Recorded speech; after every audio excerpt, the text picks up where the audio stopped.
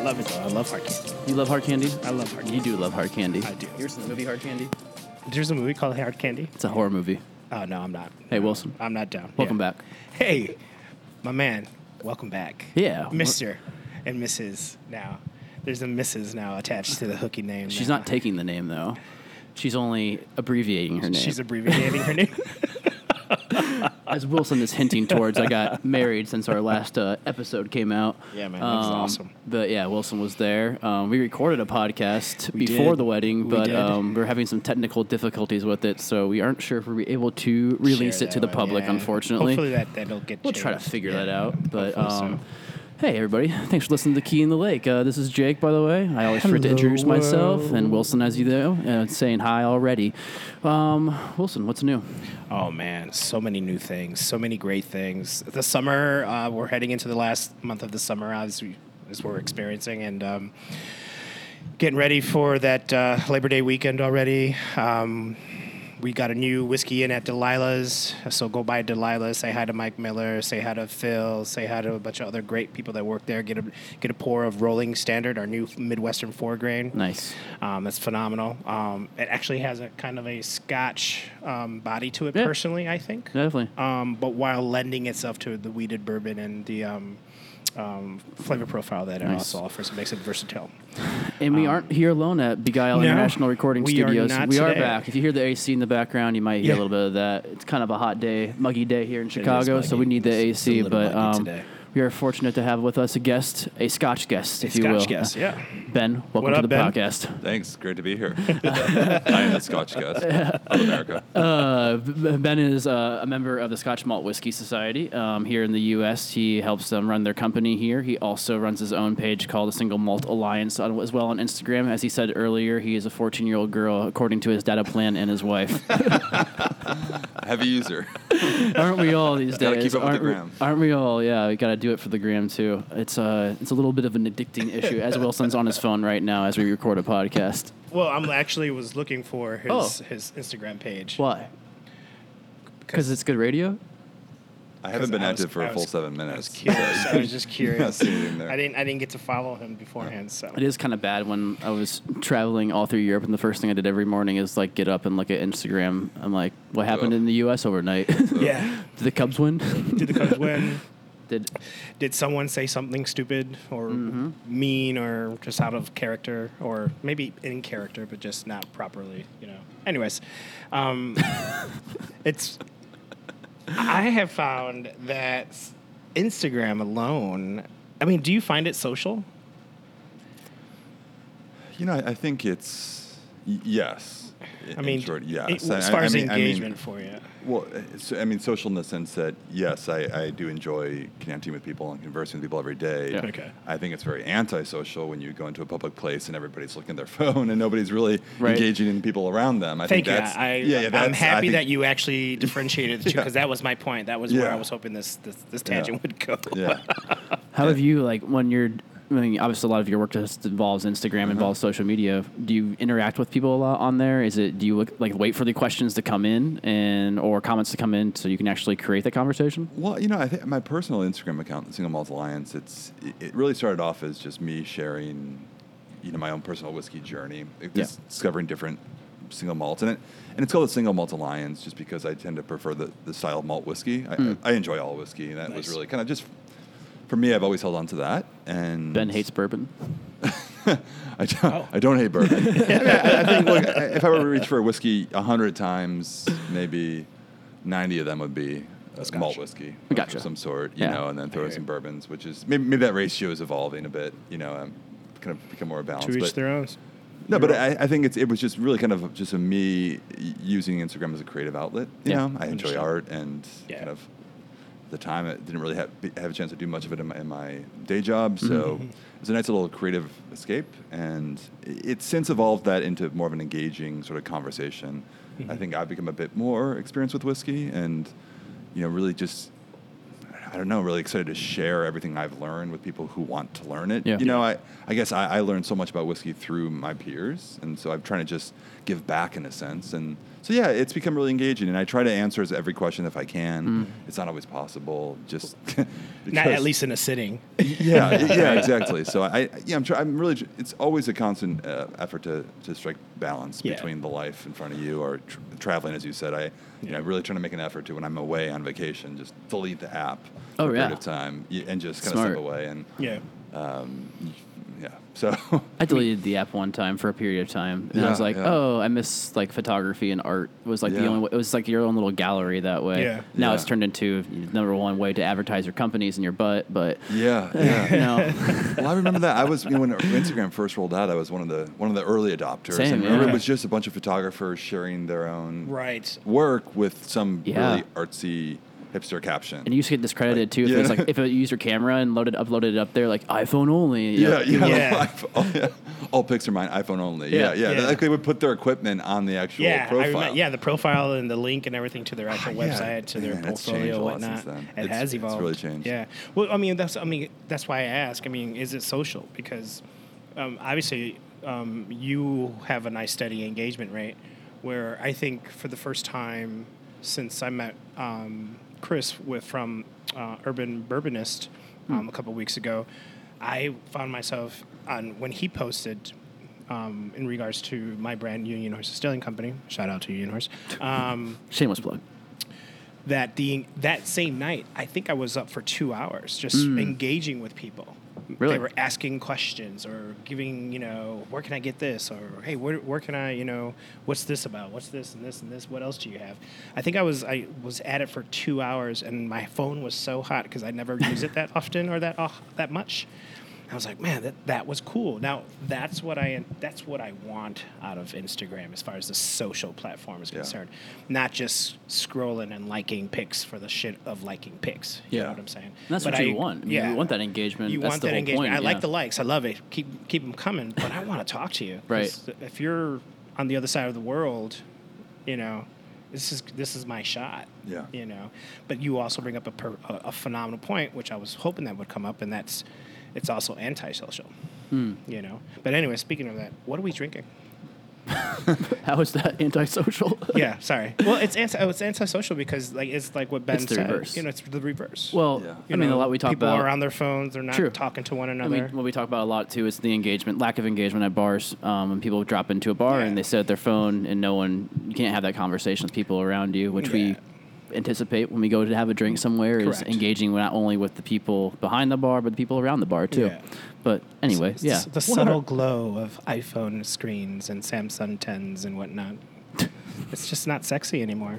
Going to the bars isn't sexy anymore. Is this Scotch sexy, Wilson? Scotch can be sexy. What Ben, are- tell what us are we about this drinking? Scotch. I brought some sexy whiskey, I guess. These are three. Yeah, I just came from the office just now. I brought a few bottles from all from the Scotch Malt Whiskey Society, and this. For everybody listening, if you're familiar with it, forgive me for Yeah. being redundant. But if you're new to Please. it, it's a pretty big thing over in the UK, and really it's growing quickly in the US for the first time. But we are a whiskey club, probably the largest in the world at this point, with thousands of members around the world, and based in Edinburgh, and started about 35 years ago. A group of friends bought a single cask of whiskey from nice. a Speyside distillery. Well, not named that it said distillery at this point, but Understood. bought the cask, and it was in 1983. And in the 80s, think about single malt whiskey consumption. It wasn't very common, especially in the early 80s. Yep. Everybody, if you're drinking Scotch whiskey, you're drinking the big blends. Yeah. Big blends, the kind of just easy to drink, 40% ish whiskeys. And so to buy a full cask and then taste the whiskey from the cask, it's a very different experience. First of all, the alcohol content. You realize, wow, most whiskey's diluted before it's bottled. So to taste it from a cask, just remarking on the strength of the whiskey, the flavor, the intensity, it's just a different experience. And so a cask was purchased in 1983, brought back and shared with a group of friends. And then after that, people said, let's pull our money together, let's buy another one, another one. Nice. And so the Scotch Malt Whiskey Society was started off of this group of friends who were just really sharing their love for whiskey. And so That's awesome. we've gone up to over 150 40 different distilleries that we've partnered Wow. with at this point, and every year we release hundreds of whiskeys around the world. In the U.S. alone, we'll get a few hundred, approximately this year. And so every month we have different single cask whiskeys. And the cool thing about single cask whiskey is no two are ever alike. And so it's kind of like fingerprints. You know, you can cut down a tree and form two different casks, put them in a warehouse side by side, fill them with new make spirit, let them rest for the same amount of time, and then at the end of, say, let's just arbitrary number, 10 years, try the two whiskeys, they'll taste different. And so I think a lot of people are starting to realize that's a thing, that whiskey being a natural product can really vary from cask to cask, and so we celebrate that. So this is I like to start off with a bang when introducing people. This is a pretty big one. This is just a classic American Oak Speyside, 29-year-old. 29 years old. We call it cask 39.169. 39 is the distillery code. It's the 39th distillery we've ever bottled a whiskey from. Okay. Oh, okay. Yeah, we don't put the name of the distillery on the bottle, which is pretty unique to us because a couple of reasons. One, being that no two casks are alike, we want the whiskey to do the talking. Yeah. I mean, think of how point. often you go to get a whiskey at a bar or purchase a bottle off a shelf, and you can't help but prejudge a whiskey or what you're based on previous experience with the brand. For instance, I don't want to call anybody out. No, Call them out. Dude, call them But out. think of now. like one of the single malts that got me into it was Macallan 12. Like, Okay. We've all had Macallan Yes, 12, yeah. right? I served it at my wedding day. Like it's a classic. But when you go order a bottle of, when you go order a dram, let's say of Macallan 12 at the bar, you kind of know what you're getting. Yeah. I mean, there's an expectation there. Correct. But if we were bottle whiskey from Macallan, for instance, the whiskey's not going to taste anything like that. One, it's not a blend of different casks. It would be a cask that's very different from what you get from the distillery. So if we were to put the name on the bottle, I think that would be a bit misleading. Instead, we just think the whiskey should do the talking and not judge like it at that. all. I love that. Yeah. I like that idea. Yeah, Well, I like yeah. that approach. Obviously, it's Frisian. Yeah, and so we're really proud of every whiskey we bottle, and so Cool. at that point, let it do the talking. It also allows us to bottle whiskey from some distilleries that don't typically sell single cask Yep. to Gotcha. the third parties, So this independent is like- bottlers. Yeah. So this is their only way. Well, not the only Yeah, way. This yeah. is the way you guys like to do it. And they're like, yeah, we can do that. That'd be fun. Yeah. But I do think our members really appreciate the fact that, we're not going to judge the whiskey before we taste it. It allows people to explore distilleries that they're probably unfamiliar with. True. Just smaller, lesser known Yeah. brands that don't have the marketing arm to really Yeah. get attention in the U.S. Yeah, that's my experience though. Has it? At Vilas 2 weeks ago, 3 weeks ago? Yeah, Oh, there's tasting. one or two distilleries that I don't think I ever had some of their stuff. Okay, Yeah. okay. But ended up buying a Balbelair. I can't remember. yeah. Yeah, I think it's Yeah, in the maybe mail. so. It's coming. Yeah. It's coming soon. My first whiskey from the society. Yeah. That's Yeah. cool. Yeah. I just want to call out that it just started storming. This is perfect whiskey weather. Oh, it There's is. nothing It like to is. see It whiskey in the is. rain. This is a weird day. Yeah. It's a very weird day. I got caught in the rain earlier this morning. Did you? Went for a beautiful run at 5 a.m. Come Yeah. back out with the dog walk, and all of a sudden it just started. It just started pouring on you? Yeah, we got stuck in the park Under a tree? under a tree. Cheers, by the way. Yeah. Cheers. So this big one, 29 years, 52.9%. Second fill, American Oak Hogshead, toasted Hogshead, Yeah. I was going to say it's Yeah. lovely light toast to it. That's what it does. 2.9%. Wow. The age comes across immediately but on the back side, the front was just lovely, but I got the age on the back. Yeah, definitely. It was really cool for me. The first bottle before I worked for the Scotch Malt Yeah. Society, I was a member. I mean, the first bottle I got was something like this. It's like a 26-year-old Speyside, and I just, the opportunity to try whiskey that old at full cask strength is not something you get to do that often. No. First of all, it's really expensive. Yep. When it comes to buying branded Yeah, bottling. this is true. From the store, but I love the combination of the intensity of the cask strength, Yeah. ABV versus the full development of, in this case, 29 years in oak. It's remarkable. So when you talk about like having the Macallan 12, how many years ago was like that your entry point kind of into whiskey or Scotch in general or single malts? I started drinking Scotch whiskey about 15 years ago. Okay. And I think I started where most people start, which is Johnny Walker Yep. Yeah. Red. Johnny Red Black for me, yeah. Well, it was black on a Saturday night for me. It was going big, but it was red every other day. Red on the rocks. Red Friday. Red Friday. I was in college, and so I couldn't. I had no money, but Yeah. but like at school, Johnny Walker on the Rocks was the same price as cheap beer. It was like Yep. $2 maybe. Oh, nice. So I think it. My experience in college, whenever you ordered a whiskey, it'd be like they didn't know like how to serve it. Yeah. I remember like literally one time like getting a pint glass of whiskey with like a rock or two in there. It was really probably, I'm sure it was either Jim or Jack. a straw, dude. And we had, like, me and my buddies, we just kind of had that weird little, I guess, non-traditional path of binge drinking in college where we drink whiskey neat and like to go have good craft beers too.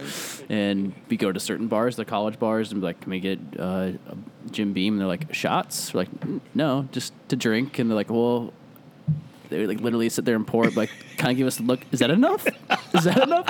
And it's like $4 for like 8 ounces of whiskey.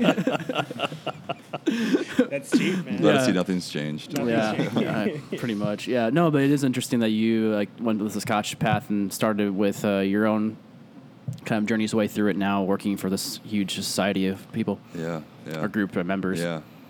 What was kind of like that first bottle? What you were like, wow, this is my big purchase, or like this is where I really want to keep expanding into this world of Scotch and single malts. Well, I think, to be completely transparent, when I got out of college, I felt like I needed to explore this world of single malts because that's what adults do. You know what I mean? Yeah. I mean, I was drinking whiskey. I had a little bit of money in my pocket all of a sudden. I thought, okay, now I can actually afford to go to Costco and buy a Glenfiddich 12-year-old, for instance. You know what I mean? For $30. And that was, and I could justify owning that and not just going out and partying with my friends and drinking everything in sight in the moment, but actually having a bottle, savoring it. Definitely. And so I did that, and then it was shortly after that there was a celebratory moment in which I decided, okay, now I have an opportunity to buy. Actually, it was when the Blackhawks won the first Stanley Cup, and I was a big Hawks fan. Okay. Yeah, and I was kind of dabbling in the entry level single malts up until that point. Sweet. And I decided, I'm going to go buy something to commemorate this. I'm a huge Hawks fan, and so you love hockey, but grew up going to games and the team was horrible, and so never in my wildest dreams did I think this day would come. So I justified it by saying, I'm going to go buy myself a really nice bottle of whiskey, and I'm going to allocate a budget of $50. At that time it was the most I ever spent on a bottle. Not saying price is determinant of quality always, it's not. No. But so I went to Warehouse Liquors in the South Loop. And they Gene gave, over there? Yeah, and so someone at the shop just offered me a tasting of 10, 15, 20, I don't even remember, so many different single malts of all different regions. Oh, wow. And they were so generous with their time. I mean, I would love to speak to that person today. I go back there, I ask, were you the guy there 10 years ago or something? but it's funny. So I ended up buying a bottle of, I remember trying Lefroy Cast Strength and thinking, wow, this is so intense. Yeah. Gotcha. And I hated it, but the guy at the shop told me, hey, look, you're probably not going to like this, but the connoisseurs like this.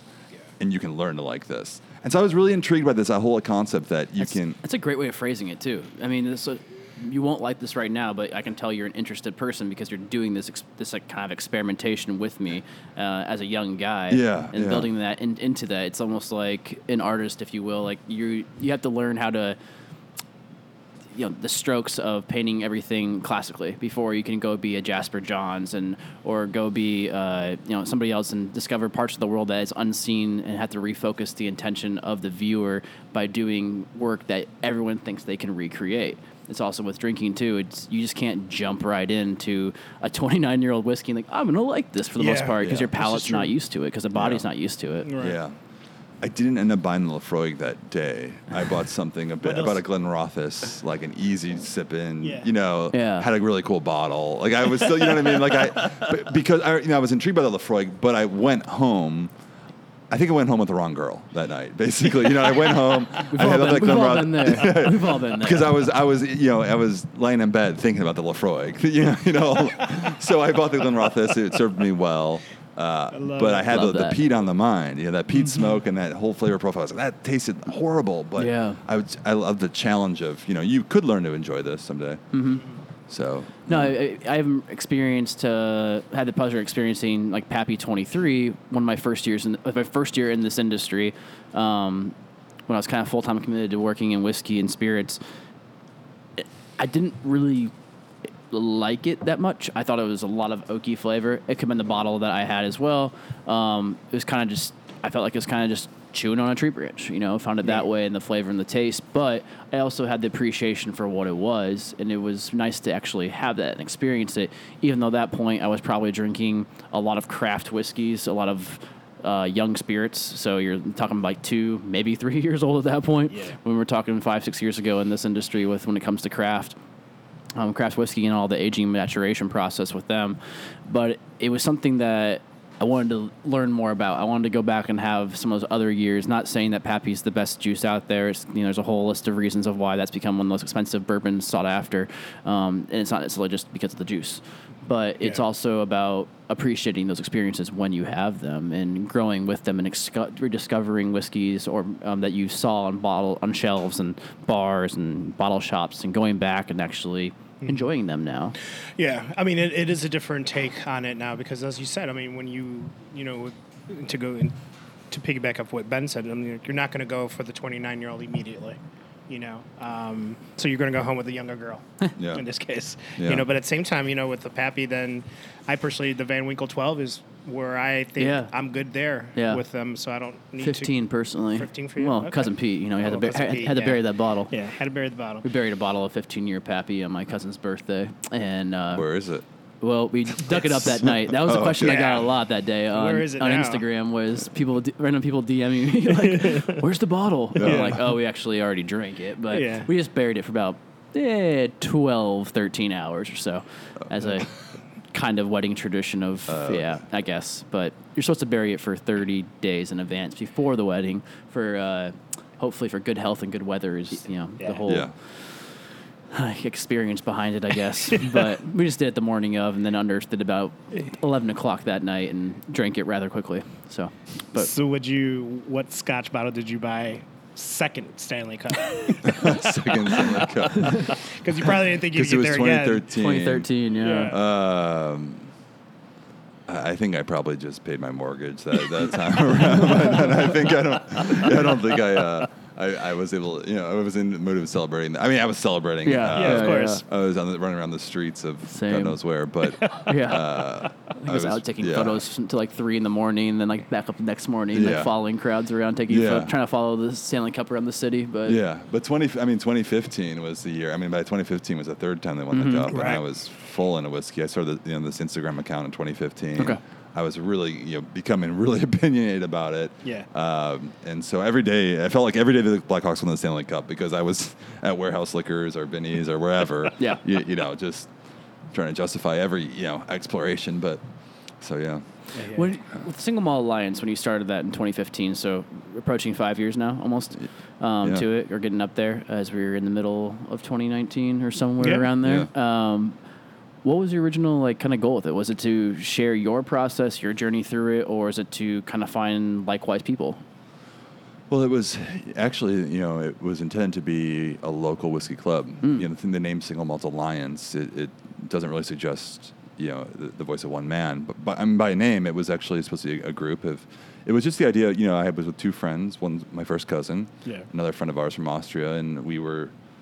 Discovering whiskeys together and on a group chat, sharing them. And so we just, naturally, we wanted to share this conversation with more people and bring more people in. And so, we had this idea of getting together, hosting little tastings. And so I just jumped on it and said, hey, I'll do the social media arm because I love Instagram. You did one. I had another account for my interest in cigars at the time, which I don't smoke as regularly anymore. But so I had a little bit of experience kind of running these little Instagram accounts. I'll just do this one for whiskey. And so shortly after we said, let's do it, my friend from Austria moved back to Austria. And so obviously the club never really took off. But he just started drinking a lot of brandies.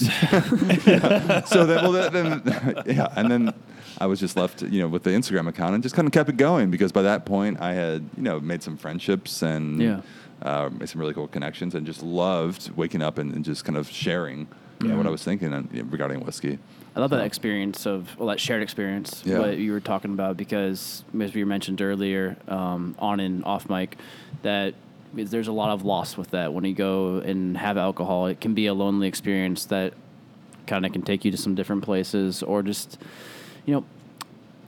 I don't know. It's one of those. It can feel lonely if you're drinking alone. It doesn't have to be though. And even with us, when we find like a new bottle somewhere, it's about, hey, we've had this really good whiskey, or if we're at an event together and we try something different, we share to people that we're with, even competitors in this industry, because Wilson and I are brand ambassadors for different companies. But for us, it's all about sharing. It's all about creating a community and fostering that really well, so it can grow, not just with us, but also the brands can grow and people can succeed together. Because even at an event yesterday or on Saturday, I sold one of my bottles of whiskey, and this guy's like, I really love, I love single malts, I love bourbons, but I'm really getting into high rye whiskeys. And I'm like, well, a high proof whiskey, a rye whiskey is one of Union Horses, and it's what, 112? 112.3. Yeah, and really delicious, really tasty. And I'm like, you should go with this one. He's like, actually, I haven't had this yet, and end up selling a bottle of Union Horse Distilling Co.'s at a Star Wars sampling. Thanks, man. And even another guy was talking to me, and he's like, I think your product's too young. And I'm like, okay. So I had a conversation with him through that. I'm like, here's our process. Why do you think it's too young? He's like, I really like high rye whiskeys that are aged well. He ended up buying, he had a special wild turkey that was on reserve for him. Went in the back and got it, and he kind of followed him down the whiskey aisle, and we're talking through ryes he doesn't like, ryes he's enjoyed, and ryes he hasn't had. Yeah. And one of them was also Union Horse. So I pointed him to, he's like, I don't know if I trust these craft distilleries. And I'm like, why? He's like, because they're young. I'm like, well, this is, what, 5 years? 9 years. Well, the distillery's 9 years. The actual whiskey, it's 5.5 years. Yeah, and he's like, oh, well, that's, a place for him. I mean, I disagree. Age isn't everything. It's important, but it's not necessarily everything. He's like, well, that's where I usually start at. As young as I will go. I'm like, all right, we'll give it a try. And I think he actually ended up taking a bottle off the shelf too. So you can just invoice me for all of that. I'll invoice you the one. I'll send you the bird dog for the one.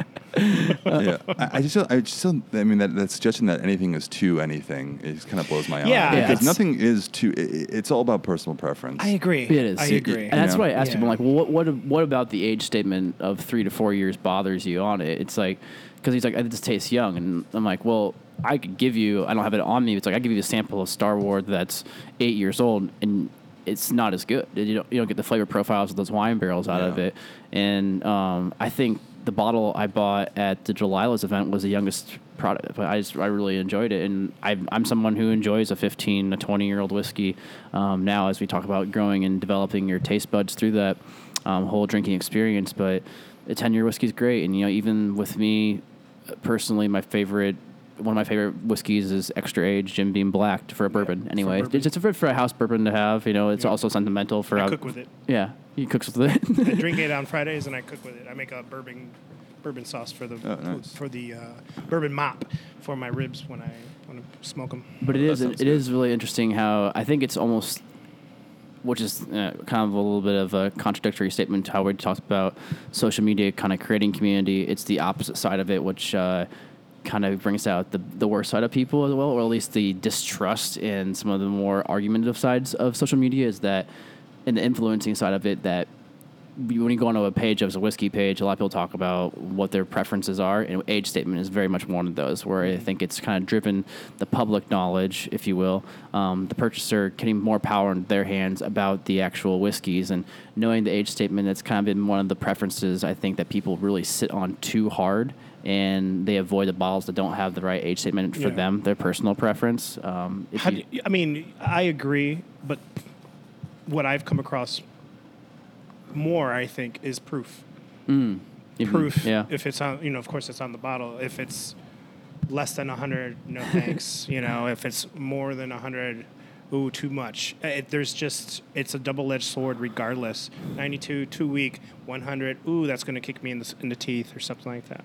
But when it comes to Scotch, though, I am learning that that's where some Scotch drinkers really start purchasing and or recommending is age statements, not so much brand, from my experience. Yeah, I think all those things have been shoved down our throats literally for decades. Big brand marketing has really told us. It's kind of funny. We've been told as consumers for so many years that age is important. So every expression from distilleries for a time was the so and so 18-year-old, the so-and-so Yeah. 25-year-old, you know, and then now I think we're opening our eyes to the fact that age is just a number in many instances. I mean, look, it's an important factor, but it's just one of many factors. Correct. I shouldn't say it's just a number because it is relevant. It is. It's very much relevant. Yes. So I don't want to dismiss the value there, but you know, overall, it's easier to understand time and Yeah. age. As a novice Yes. whiskey drinker, you know, not everybody wants to be as geeky as maybe us, you know, about whiskey. Yeah. Yeah. And we have to appreciate that. And so I think it's easier to understand what ages. It's not as easy to understand cask types, cask sizes, within Scotch whiskey fill, you know, Where it's where being it aged came at, from, yeah. if it was sherry, Yeah. for instance, what type of sherry, how all these Correct. things work with time and ABV at bottling strength, you know, to impact flavor. It's complicated, you know, and Yeah. so I think we, you know, at Scotch Malt Whiskey Society, we try to simplify that a little bit. And I'm just going back to that, Yeah. you know, with the color coding of the flavor Yeah, profiles. absolutely. Yeah, please, yeah. So, Absolutely. I mean, we have these 12 different flavor profiles, basically to say, hey, what sort of style, what flavors do you enjoy? Kind of put the flavor forward. We list all the information on the labels regarding the cask, the age, Yeah. you know, where the region and whatnot. But really just focusing on the flavor, I think. Again, I agree. because we tend to write things off, and I'll even admit I've written off some lower ABV whiskeys Yeah, we all have. that I ended up tasting blind and saying, oh, that's really good, and I probably wouldn't have passed it up just because it was a low ABV. Yeah. So I don't know. I just think having an open mind is well. I mean, if the goal is to explore and really have a great experience with whiskey, I Right. think having an open mind is key. Well, it's essential. But I guess for going back to the gentleman you helped over at your tasting, Jake, you know, that's the same voice that he shared. No, his voice to you, that's the same one he's probably sharing. I mean, how many times has he said that to maybe if he has friends? Oh, yeah, right. 5 times, 10, maybe 12. Yeah. You know, so now his stubbornness Yeah. just has now deflected another possible 5 conversations that you could have had. In the particular store there I was at, they are known to have a really good diverse selection, and some rare selections as well, and some reserve casks, all that good stuff. And it was interesting to notice that, like, that middle line shelf of bourbon, so like your Old Foresters and such, your Basil Hayden's, those were full. They were fully stocked, and where other higher, I guess, proof expressions and longer age statements were gone. Gone. And then also, like, your proper 12s was sold out. Correct.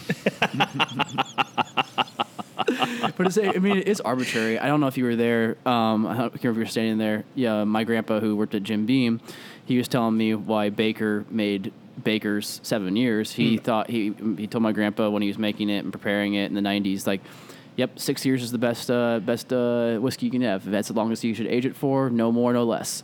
And then they came out with Baker's and it's 7 years.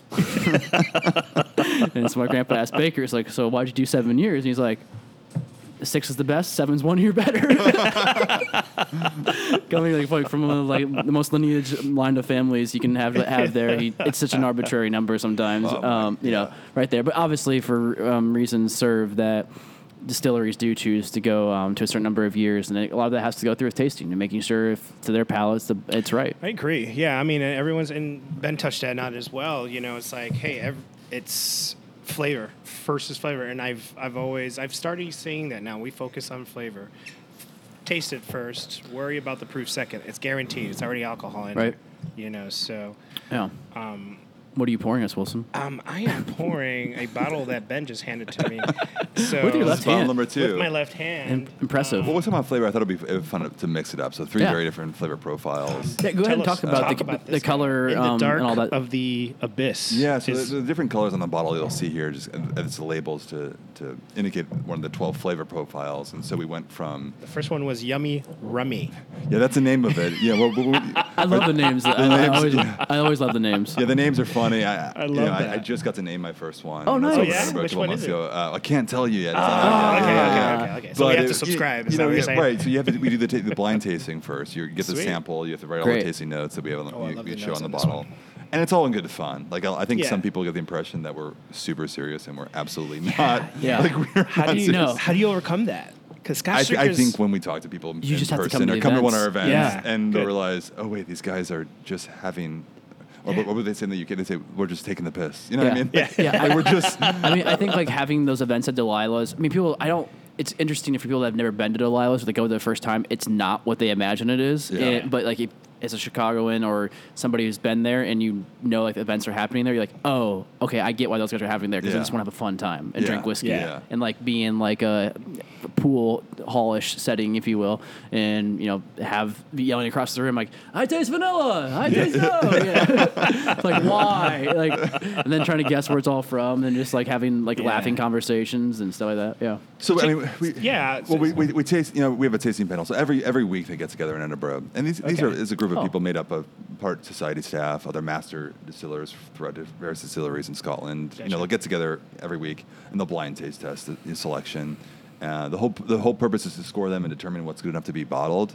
But at the time, very little information is provided with each sample, and so after tasting the whiskeys, they'll get together, write the tasting. Someone will write the tasting notes, and then also come up with a name. Cool. It's sort of it's a playful name to suggest what the whiskey's the character of the whiskey, I should say. Understood. This one's called In the Dark of the Abyss. 11 years old in a refill sherry butt, Oloroso sherry. Yeah, So I get the sherry. this is, I think, what you call a sherry bomb, 60.6% ABV. Oh. So Wow. I don't know. It doesn't It doesn't drink that way. Yeah. No, it doesn't drink No. that way. No. I mean, it gives me a nice, That's dangerous. Scottish Yeah. hog Yeah, there right. at the end, but Yeah. but I don't know. That just came out. I don't know. It's probably the wrong accent. Sorry, Yeah. Sean. Yeah. I didn't Graham. mean- Graham. Graham. Sorry, man. I didn't mean to He's got an accent. disappoint you. Graham. He does. He's got a thick fucking accent. Graham. Yeah, that's where we all met, actually. The first time. Graham. Yeah. No, sorry. Yeah, go ahead. It's the whole process of No, it. no. No, I'm just so this is In the Dark of the Abyss. It's in that the red label indicates it's in one of our 12 flavor profiles. This one is called the Deep, Rich, and Dried Fruits. So you tend to find a lot of the wine cask mature whiskeys will fall in that flavor profile. Mm-hmm. Wine including sherry, which is this one, Oloroso sherry bud. So yeah. How long is it in the sherry cask for? What does it say? It says right there. It'll say the age right there, 11 years, and it'll have Oh. the date of distillation. Nice. Yeah, it'll show the region. Yeah. ABV, right? Distilled June of 2006, maybe, Yeah. or maybe 20. I can't see that shit. Let me see. Here, you read it. Alrighty. I'm old, man. Yeah, distilled June 29th, 2006. Okay. Yeah. Yeah, refilled. Yep. So that one was bottled In Speyside. 2017. Yeah. That's so cool. So when the company or when the society started doing all this, did they have the intent of just growing it and going to try rare whiskeys from distilleries across Scotland? Was it got kind of like behind it in a way? Like, I mean, I think that's amazing, right? Yeah, I mean, that's right? like the dream. I think, I think shit. because we see you- so much you of that bought happening in the States now, where you Yeah. think like, wow, that long ago they were already doing this. I mean, it makes sense since Scotland's Well- way ahead of us, obviously, when it comes to producing whiskey. It's funny, yeah, because the society's really taken off. I mean, globally, particularly here in the U.S., and a lot of it has to do with the rising interest of whiskey to begin with, and then I think there's a natural, progression when you get in, like we talk about. We all started with maybe the Johnny Walker or the earlies. Like you can kind of go from one step to the next step, Yeah. and then the next thing, and then I think as you build up your palate, ABV is something that you can really tolerate, or rather higher ABV. So you get into cask strength, and then the category of single cask whiskey is a whole different world. Yeah. I think once you're comfortable with that, at a certain point. So we kind of exist. We've been doing this for 35 years, Yeah. bottling single cask whiskey, and just the whole singularity of really any products, but particularly spirits now is really fashionable. Yeah. So it's This is true. So it's worked out. But yeah, that was it. I mean, 35 years ago. It's actually almost 36 now. But at that time, I mean, I think if you walked into a distillery and said, "I want to buy a whole cask," they'd say, well, this is amazing. This is like the best sales day we've had all month. You know what I mean? Now whiskey is so much more popular that you go in there and it's a different conversation because the demand is so high. But we've been fortunate as a society to just have such great relationships with so many different distilleries. Yeah. It's just been a great partnership overall. So When they go ahead. No, go on. No, you have a better I lost question it already. Are you I sure? lost it. I did. No, it's what did was back in. So we're talking early '80s. Then what was single malt and what was Scotch doing for sales across the country then? I mean, what or going into blends, Yeah. for the most part. Okay. Yeah. I know it's kind of always been that that line of where it does well in the U.S. In the '80s in general, though, wasn't a high over drinking whiskey scene. Not until the late '80s into the early '90s is when more whiskey started coming back. especially with the bourbons and some ryes, but also with Scotch too. There were some dark years Yeah. in Scotch whiskey production. I was born at that time, and as somebody who always is hunting for a birth year bottle, Yep. it's very hard because Yep. production overall. Some distilleries, I know Belveni, for instance, didn't even distill anything in 1986. Wow. Wow. So yeah, it was different, and so buying a single cask from a distillery who's pumping a lot of juice for a big blend was just a different conversation, Yeah. And it was a very unique way to enjoy the spirit Yeah. at the time. Were distilleries mostly selling what they had? Was it about even trying to hold on to the longer age statements? I mean, I think the big brands, and again, I wasn't really a big time whiskey drinker Yeah. at this time. I'm just going from what I've learned from history. Yeah, I just could wanna, not legally drink at the time. We just talked so much about American spirits on this. That it's like it's nice to have that perspective. Yeah. No, I think it was really the dark times, and then you think of like the 2000s here from the U.S. perspective too. In terms of the U.S. is the largest consumer Yep. of Scotch whiskey in the world, And Irish whiskey. and Irish. Okay, yeah, of most things. Yeah. Fucking everything. But we We're fat had. asses. Think about it. You had the '90s, which was what everybody was drinking. Vodka. Vodka again. James yeah. Bond, You the can't come back Scotsman, around. was drinking vodka. Yeah. In the Yeah. Bond films. Yep. Yeah. I mean, I know it's product placement, but just It was. Wrap It your was head around that A lot of Yeah. light beer That's- and makes a vodka, lot- some yeah. gins. Yeah. Yeah. Because I remember growing up in the 80s, because I am an 80s kid, it was, Scotch was, don't touch that. Mm-hmm. That's like, at least in my parents' liquor cabinet and or my godparents' liquor Go cabinet. grab me a Zima.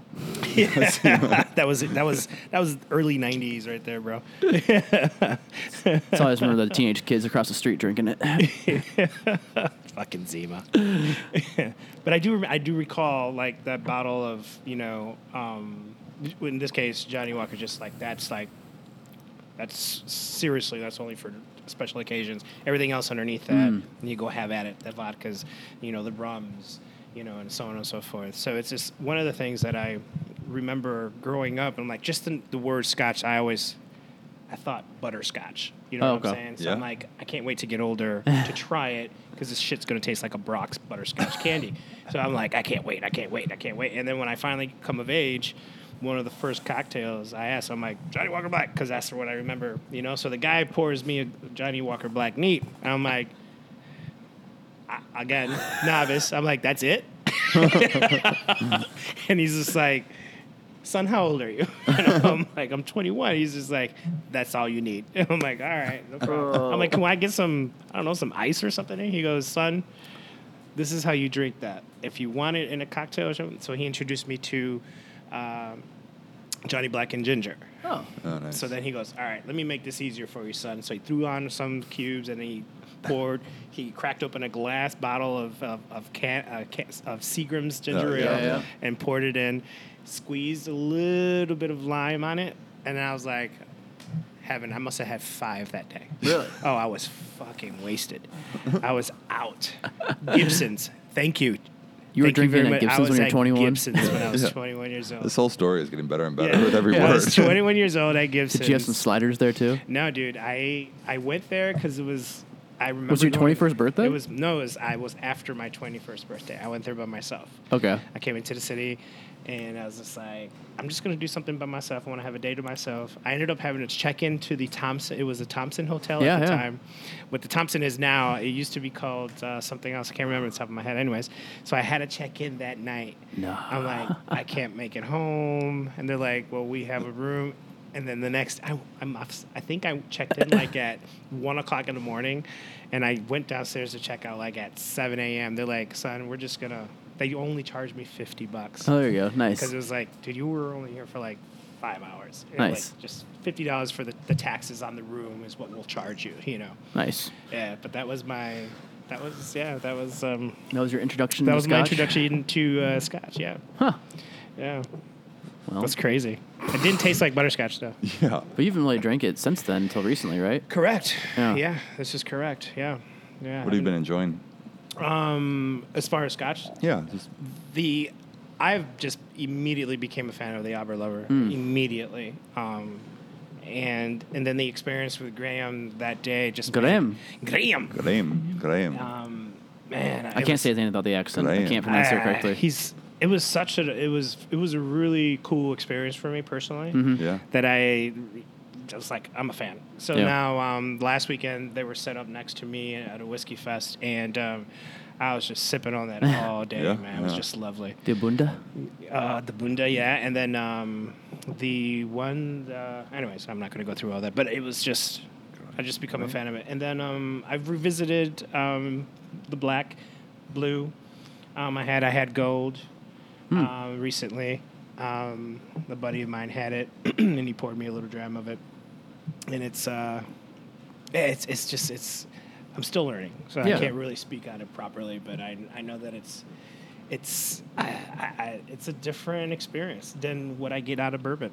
I don't know what it is. I don't know if I feel differently or what, but it's a complete different experience. I mean, I feel like there's the first of all, the diversity of flavor. Yeah. Is something you don't by law. Bourbon's all matured in new oak. You know, Correct. and that's a law that the U.S. government put in place to Yep. protect the lumber industry. But so you can experiment with mash bills, but oak is so prevalent in flavor that when it comes to Scotch whiskey, you can age your whiskey in any type of oak, and so just right there, I just think it's a bigger world in a bit of a way. So they're more unexpected encounters, Yeah. I think. But that's the fun. That stage, I'm reflecting now on just when I was going through that for the first time, and I would walk into a bar, Yeah.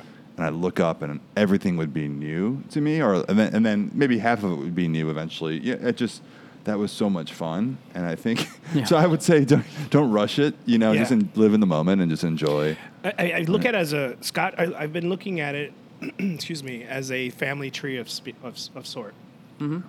Where you of course, Which when is you a smart build, way. yeah, I mean, it's a build country it divided that by way. regions where Correct. what I was just thinking when you say about the abundancy that you can have with barrel aging. It's also about the region itself. I mean, Yeah, how the weather exactly affects it so much. I mean, that barrel alone. I guess I've gotten really. I don't know, it's weird. I don't know if spiritual is the proper term to use. It is. Okay, spiritual it is. But the origin of that barrel is obviously a tree, its roots, and that region of where here in the U.S. it's grown, and then when, and the aging process to make staves, and so on and so forth. What went into it first before it got shipped over across the pond to either Ireland or Scotland, in this case. What was it filled with after the bourbon or the wines? It's just that's what the family tree in my mind looks like. I'm like, well, it started here, and then it's just branched off in different places, and now each branch could be a specific. You can almost assign it a branch per Scotch, or experience personally. I'm always about the experience and the flavors. So it's been a fun building process for me personally. With all these bottles, collaborations, if you want to call them that, for lack of a better term, is part of the society's goal is to spread what's happening throughout the entire country of Scotland in a bottle to various parts of the world? I mean, I think that the purpose fundamentally, and this is not, I think, a black and white answer. This has been, I guess this is my opinion based on my experience. Yeah. And the society is a lot of things in one. But when I'm thinking about what my interaction with my colleagues in the UK and the US, what people seem to really what we get the most excited about, and I should also extend that to other members. It's the mindset of it's a very personal journey, and the goal is that when you become a member of the society, I should say most people who've decided I want to join. Yeah. And it's $100 for the first year, then $70 for that. So it's not a huge commitment, but once you become a member, it's most of them are people who have interest in whiskey and really want to take it up a notch. Yep. Gotcha.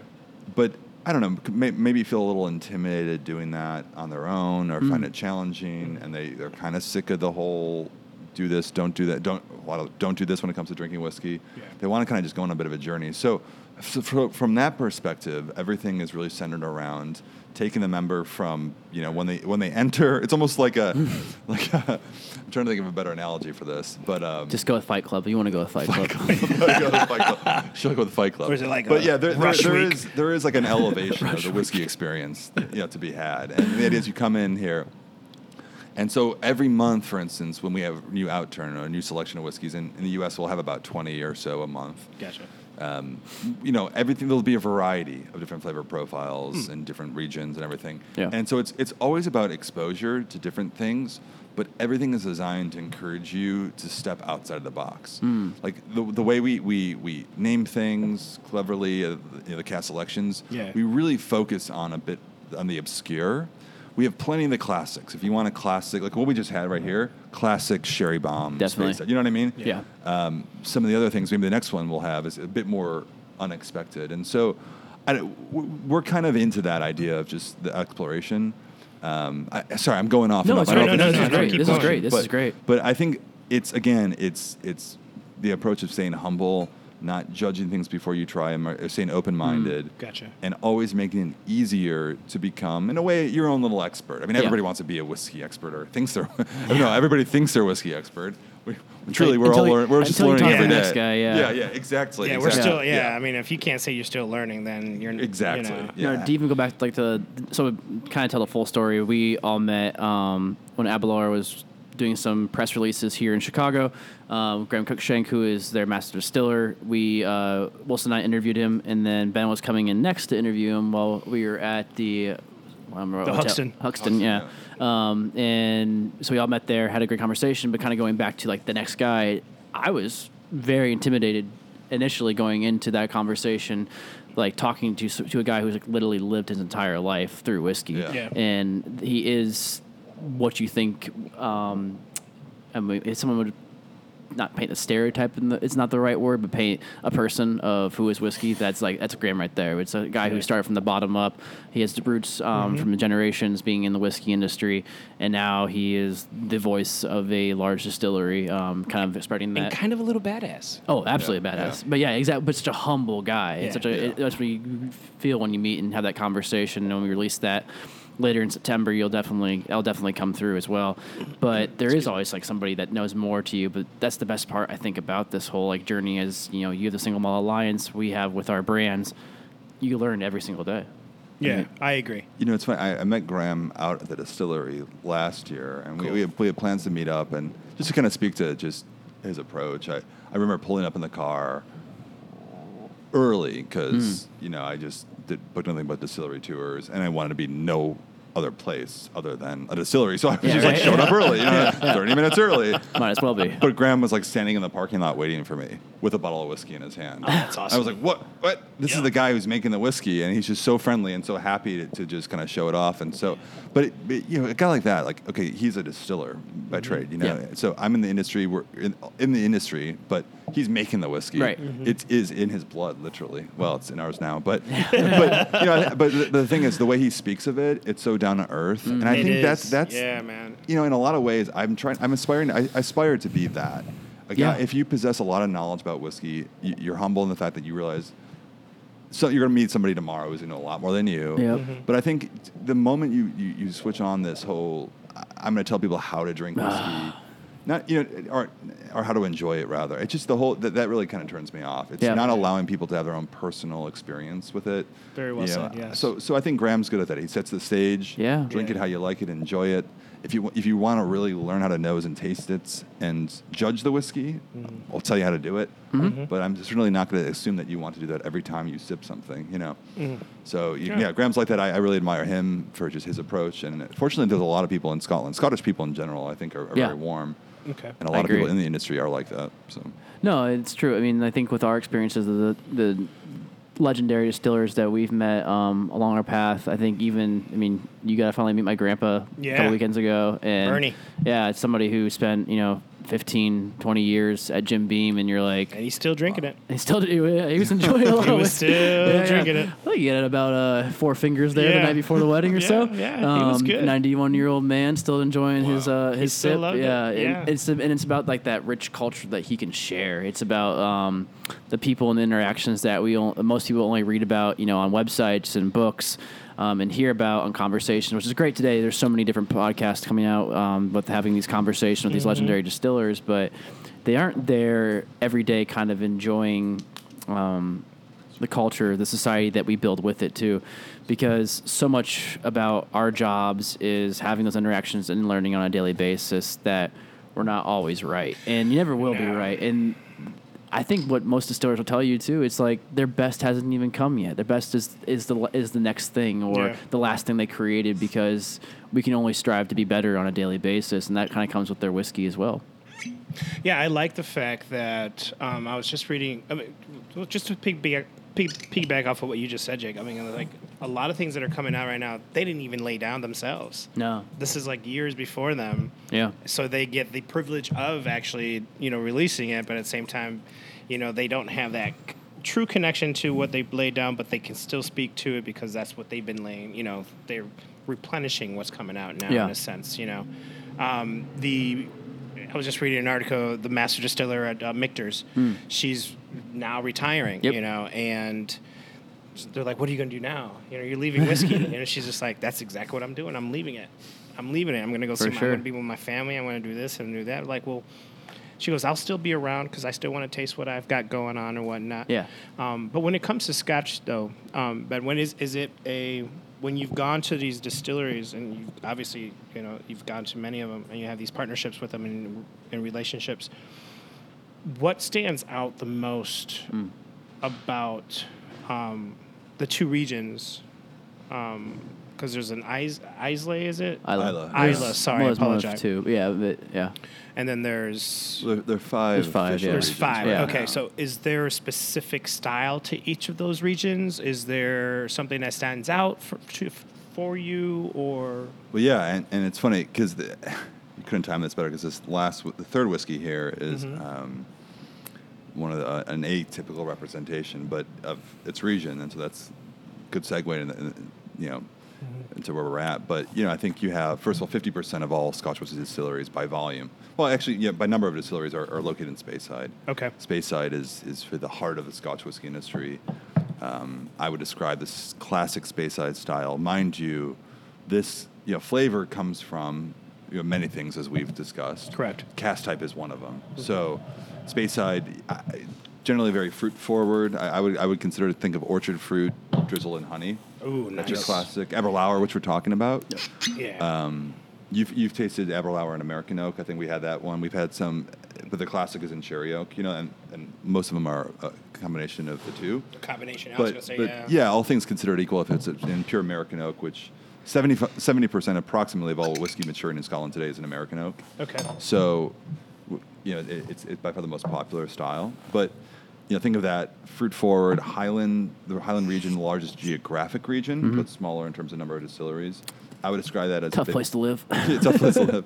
I would describe that as a bit more grassy, earth forward, less on the sweet side, like Speyside. I'm generalizing here. No, that's fine. But these are, unlike regions of wine, whiskey regions in Scotland are pretty, broad at this point. The lowlands, more of the mellower. I get more of a candied sweetness typically. Yeah. And then you have Campbelltown, which is the smallest region in terms of the number of distilleries. There are 3 distilleries there right now, which is the minimum required to maintain the regional designation. Oh, I didn't know there was a really? minimum requirement. Okay. I didn't know That's that. cool. Okay, Well, So minimum 3 distilleries for it to be considered. Well, yeah, a region? there was a time there were only 2, Springbank and Glen Yeah. Scotia. There were only 2, and the Scotch Whisky Association basically came in and said this is not going to be an official region anymore. So to maintain the designation of Campbelltown, Springbank opened a second distillery called Glengyle, where they make Kilkerran single malt there. But that's the third distillery there. Then you have Isla. So Campbelltown, very coastal on the west coast, known as sort of a very funky, more medicinal. They use peat quite often, if you will, so there's a little bit of smokiness. But then Isla is known today. It wasn't always the case, but today it's known as the full peat explosion. Gotcha. Lagavulins, Lafroigs, Ardbegs, but that's all changing now. All these regions are now changing. I should say broadening what they're doing here. And so whether it's different types of oak that they're using for different flavors, whether it's some mainland distilleries which are using peats, and so it's not constrained to Isla or the islands anymore. Case in point, this one right here. So this is a 20-year-old Highland whiskey that's peated, lightly peated, I would say at this stage. You smell a little bit of it, You smell a little bit of it. So, again, this is an interesting whiskey. I think it's a beautiful whiskey, but peat is something that a lot of people are turned off by. I talk about my first experience with Lafroig of hating it. It's the medicinal smoky note. But with this one, when you're burning peat that's from the mainland. You know, peat, I don't know how deep we're going in this. Go. But peat Let's is go deep. Go deep. man. Peat Just is go. essentially bricks of earth. Yeah, Found throughout Scotland. I mean, Can some you share parts more than off it. where that comes into the distilling part Yeah, of it? yeah. So it's I think it peat's- confuses a lot of people. Where peat is it Yeah. actually in the still? You know, like yeah. Right. So basically, after you malt the barley, you just lay it out on the floor. You got to dry it. You have a kiln. I'm just simplifying. You got a kiln, burning coal essentially, and it's drying the drying the barley. If you take, what distillers will do, they'll take these these bricks of earth known as peat, throw it on top of the kiln. The burning of that earth creates a flavorful smoke that then bonds to the barley itself Yep. on the molecular level. So, That's crazy. So what's interesting about this is people think all peat is the same and all smoky whiskey is the same, but the flavor very much depends on what's in the earth itself. Yes. So, and the mainland of Scotland, which is what we're tasting right now, is a peated whiskey from the mainland. It's a bit drier, it's grassier, so you probably get a lot of peppery smoke, more of Yeah. like a sort of a indoor fireplace type of smoke. Yeah, I was gonna Definitely. say, it's very kindly. Okay, yeah. So think of like the island of Islay, and you get off towards the Atlantic. The West Coast, Campbelltown, I would include in that as well. If you're cutting peat locally there, that peat is layered with dead oceanic matter.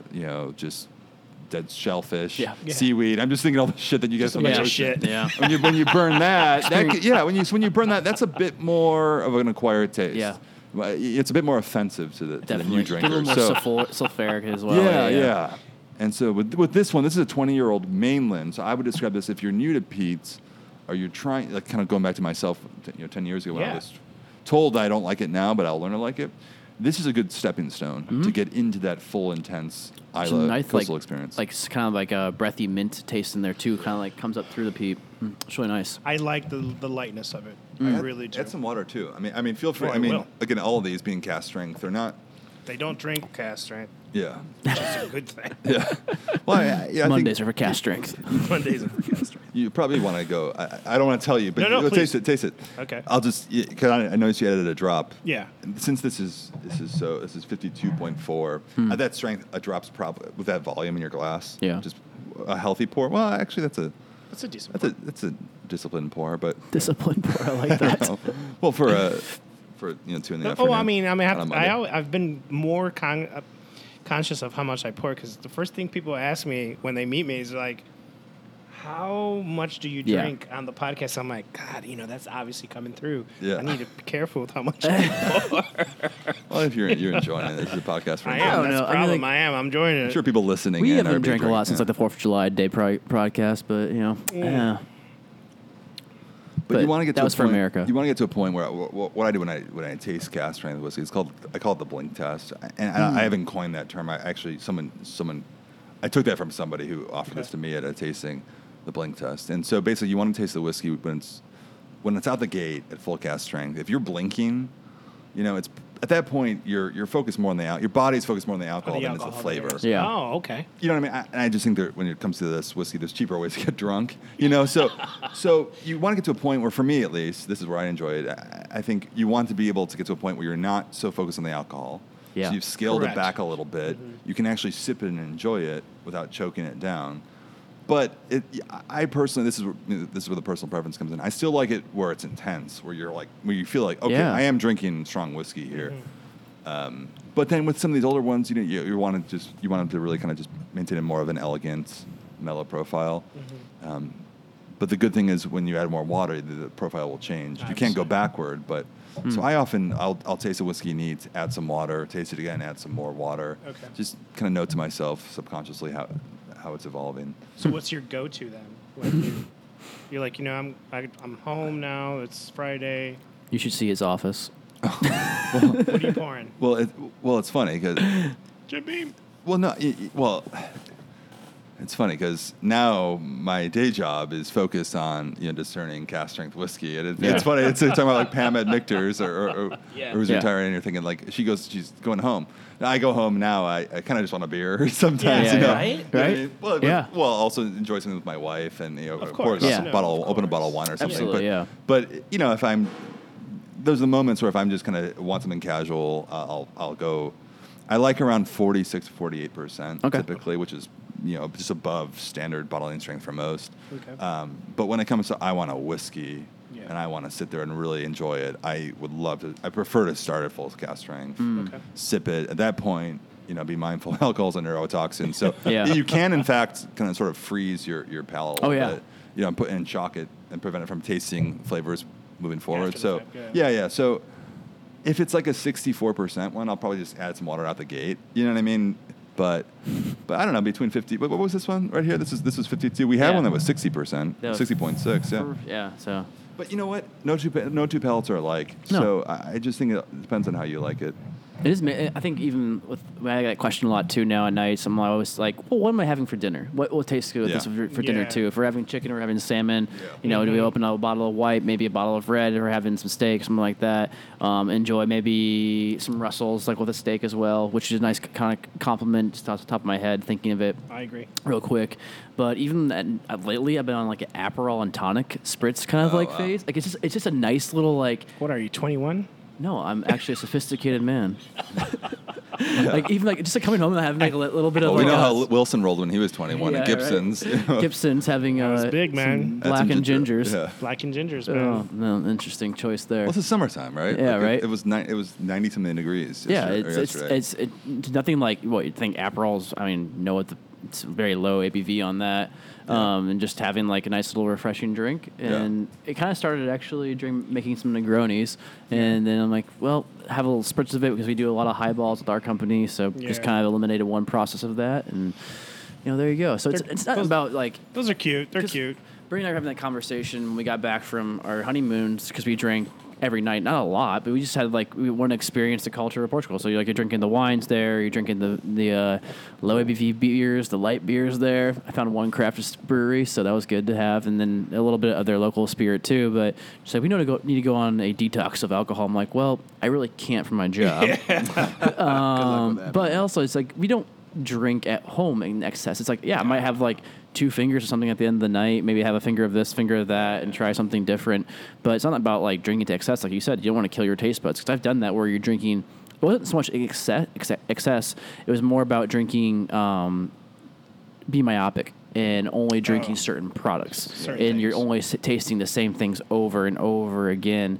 So when you had something different, you didn't really experience anything. It was just about kind of burnt out on your tongue because you're drinking so much more consistently of one brand or one type of whiskey. So I think it's about kind of experimentation, but on small amounts. I mean, everything in life is about balance, right? Yeah, I mean proportions and all that. I mean balance and all. But I think so when you're having these things, I think the one thing that really does come to the forefront, and it's not necessarily what's in the glass, in the bottle, in my hand, it's just that time. What goes through the mind at that time? Is it what's in the glass, or are you reviewing the day? Are you thinking about tomorrow already? You know what I'm saying? Yeah. So that could constitute the pour. Definitely. You know what I'm saying? Tomorrow. Tomorrow. Shit. make it a You know, double. it's just weird. Well, it's important to focus on the moment, though. It is, and that's the thing. It's the moment is just right now, like this, and then I'm looking at the bottles the way they're just aligned. This, it's dreary outside. We got a new friend in Ben now and all, so it's just now I can tie these 3 things to the moment. Absolutely. I just don't know what these 3 things are. Well, that's Well, do you like them? Which is cool. But that's the beauty And of that's the anything beauty that you'd of ever it. experienced or tried in your life is that it's always there. It's a always matter there. about opening your eyes and Correct. seeing it in a different perspective. You're absolutely correct. Yeah, You're absolutely correct. It's come full circle. It's really cool. You are Andy Warhol. Thanks, man. Appreciate it. No, but I mean, before we wrap up, Ben, is that what kind of brought you to the group, to the club, as an actual employee? Whiskey has been such a passion of mine for so long. I was not working in the whiskey industry. It didn't really have any ambition to do so at the time. I was You were doing separate- marketing, correct? I was with a tech company Okay. before that. Yeah, my background was in financial services, Okay. so always in kind of a sales role my whole career. And but no, my Instagram page really propelled my interest in whiskey and connected me to quite a few different brands. For me though, it was there's really only one option. I said Yeah. I love the Scotch Malt Whiskey Society. Yeah. I love what it's doing. It's changed my own whiskey journey in, I think, a positive way. The only problem is there's no real job opening. So I basically called them up and, over the course of a few months, sort of pitched myself and said, hey, look, I just want to help grow this thing. And here's what I do, and let's put a plan together. And so that took a few months. And, I hadn't really looked at any other whiskey brand or anything for any crazy. job. Crazy. I just, again, very small company and very exciting project. In the U.S., we've gone from a very small team to now just a regular small team, a year later. And so the success has been phenomenal. And the enthusiasm overall is just, again, appreciation for whiskey as it is, quality where it is, not sugar-coated anything, other than just the whiskey itself. It's been, I think, really, it's taken off. So, yeah, that's how I got into it. It's been a wild ride. And every day is a new adventure, I guess. Yeah. What do you try to do? I mean, as a one of the few employees in the U.S., what do you try to do with the society and like grow it on a daily basis? I think a big focus of ours is word of mouth. Okay. I'm laughing because it just is. Yeah. I think Which we all are. What we I mean, yeah, absolutely. And I think for us, for this society, we're a membership club. And it's important that if people are members of the club, that they're into it. Like we really look for, because again, we're not just selling whiskey. You can buy whiskey from us. We sell whiskey to members, but it's more about like the events that you've been to, Jay. Yeah. It's about the community, and so it's important that, and we're not an exclusive community. It's if you like whiskey, you want to join it by all means. But we do look for people who are enthusiastic and want to come to the events, want to voice their own opinions of the whiskey. Throw some ideas out there. A lot of our ideas as a club, when it comes down to the product line, has started from member recommendations and stuff like that. So, anyway, word of mouth will get you that. If you advertise so broadly and just attract everybody, it works. But I think just having people enthusiastic, that's really good. But so facilitating that, doing a lot of events is a big part of it. Social media has been a big help. So that's where it has been social. Yeah. Correct. I think social media has also been great because it's connected members from all over the country and really Definitely. the world too. Yeah, it's cool And so too. I agree. As an international club, it's really now for the first time people from the U.S. are talking to people in the U.K. sharing opinions about these single cask whiskeys, in which there's only, for some of these, this is 217 bottles of this one, for instance, the first one we had. So, but not many places to turn to talk about it, and we all love talking about whiskey. So that's been good. Social media, word of mouth, doing a lot of events, things like this. I mean, just having a conversation with people who are passionate about whiskey is I guess a big thing. What's an event like? So we have different styles of events. Every month, like here in Chicago, I host one every month. Okay. Where do you host it? And we've been doing them at Delilah's. At Delilah's? Lately. Yeah, upstairs. Is that the one you went to, Jay? Yep. Yeah, Okay. yeah. So we're doing one next week there at Delilah's. Cool. And that's, I'll bring 6 or 7 whiskeys, and that will be coming out either that day or the next day for our monthly outturn. Okay. So, every month we'll release our selection called the outturn, and, members will sort of not line up because they're sitting on their computers or sitting by the phone to call our team and place the order, but this is an opportunity to taste some of the whiskeys before they come out. What we've been doing more recently is we've been covering up the label. I've been covering up the labels, and for the first hour, we'll just taste everything blind. That's fun. cool. It's Not fun. know anything about the whiskey, Yeah, and then that's I'll cool. unveil. And sometimes I ask people just guess what do you think it is. Yeah. And it's the most humbling thing. We realize, oh wow, I really was wrong about that. It's like how orchestras choose their musicians now. It's like behind a screen, so there's no bias between right? of the sex and the gender Oh, or interesting. a I person did not itself. know that. Yeah, Okay. because it was I can't remember which actual orchestra on the East Coast that started doing that because there That'd was be an interesting dating app. they were choosing more men over women because of a bias there. Because of bias. And with that, that was what I thought the first time I went to an event was just trying this, and I was experiencing more of the palate, more of the flavors on the nose, experiencing a lot more from that because I didn't have any kind of opinions about it because I knew what the distillery was or even knew what even region it was from. Yeah. It was just Gotcha. about experiencing the total whiskey and then sitting there, not experiencing it alone, but with a group of people and talking about it and seeing what our opinions were of how did it taste compared to the nose? Where do you think this might be from? Is there peat in there? Is it a sherry cask finish? What it might be. And I would say probably 60% of the time people were kind of on the right path, and then other times we were like blown away that it wasn't from this region. It wasn't aged for this long. And like one of the bottles that I bought was like initially was like, I think it's good. And I started drinking it. I kind of savored my cups and started drinking it more and more. I'm like, this is the one. I think the comment I made, and one of the bartenders up Delilah's agreed with me. It's like, this is one I want to make a cocktail with. I want to Gotcha. play around with a lot more, and I can experience it in different ways. So that was the bottle I ended up buying. You don't have to buy a bottle, but Which you one can. was that? What bottle It was was that? a Balbelair. I can't remember which exactly it was, but it's been almost a month now. Yeah. And I was getting married like 2 days after that, so I was kind of focused Yeah. on other things too. Whatever. But it's a cool experience where you can actually go around with like-minded people that are from like various backgrounds, different cities too. People were Yeah. happen to be, I think, Pittsburgh maybe or Philadelphia. Yeah, people were because a Really? lot of times People well, come this members On are vacation, traveling. yeah. And they happen to be here, or Yeah, they'll look okay. at Yeah. our website because we now have boots on the ground in East Coast, West Coast, Midwest now, and Florida Nice. as of about a month ago. Yeah, that day almost. So, for us. Down in Florida now too. Yeah. Yeah. Oh, nice. So so now we're hosting events all over the country, and I'm traveling a bit for them too. We're all hosting events. Yeah. Okay. That's part of our thing. But you should come out to one. It's funny because last month we did one at Fountainhead. I know you had Bob Zacharias.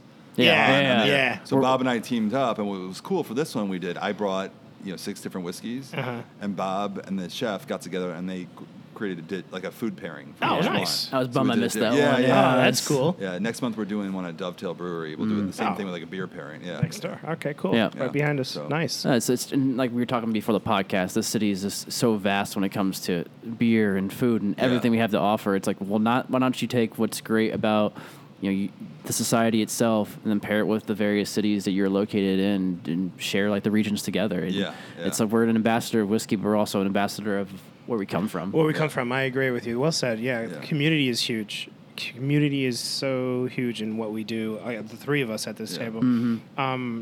I did have a question in regards Yeah. to your events. Is it a members only event, or is it open to the public? They're generally open They're to the public. okay. Yeah, we have it's a ticketed event. Just to cover ticketed, okay. the basic costs. Gotcha. And it's not. We look at it as not a huge way to make The rarity money. of We're not really whiskeys- making money yeah. as a business. When you're trying 26-year-old whiskeys, you're like, oh, $50 for a night of drinking whiskey. It's like, oh, great, it's fine. Yeah. We price it where if you're a member. Yeah. For our standard outdoor and preview tasting events, you Gotcha. pay a lower ticket price. It's a little bit of a member incentive. Yeah. But look, we encourage. That's where we get a lot of people will end up joining is Yeah. at the events, Oh, okay. coming with friends or your family and just joining us. I would So- see how that would be very Yeah. attractive. You pay, and then you're like, man, this is really cool. I can experience this more often. Yeah. Yeah. Definitely. me. That's Awesome. Well, as the sun is now coming through the windows, guys, Is it? and before my computer's about to blow up at an hour and 20 minutes, that's All right. kind of the mile marker for my computer. I guess it's a good place to wrap it up. As Ben just mentioned, he has some various events coming up. Check out the website. Do you want to give it out real quick? Yeah, smwsa.com. So it's Scotch Malt Whisky Society America. There is an smws.com, but that's a UK site. So if you go to if you're in the US, you go to smwsa.com. Yeah. Click on events. I mean, there are events all over the country taking place, and that's updated, every 2 weeks or so. Great. And check out their Instagram as well. And then Ben's Single Malt Alliance also on Instagram. Does always a really great job curating the people he comes in contact with all throughout the whiskey world and introducing everybody and starting that conversation and driving the conversation of whiskey and community, which we're all about here at Key in the Lake too. Wilson is at 312 Made on Instagram. You can check him out there. And then Union Horse Distilling Co., which is also a great company, which we talked about just a little bit. Some of those high rise, but the great products. Check them out as well on Instagram. They do a great job promoting their product too. And we're at keyinthelake.com and Key in the Lake on Instagram. And also you can find me at Jake Hookie. It's spelled weird. Just figure it out yourself. But also too, thanks for listening. We appreciate it. And Ben, thanks for being here. Thanks, guys. It's been a blast. Awesome. Cheers. One last cheers. Might as well do it. Wilson, get in here. Water there?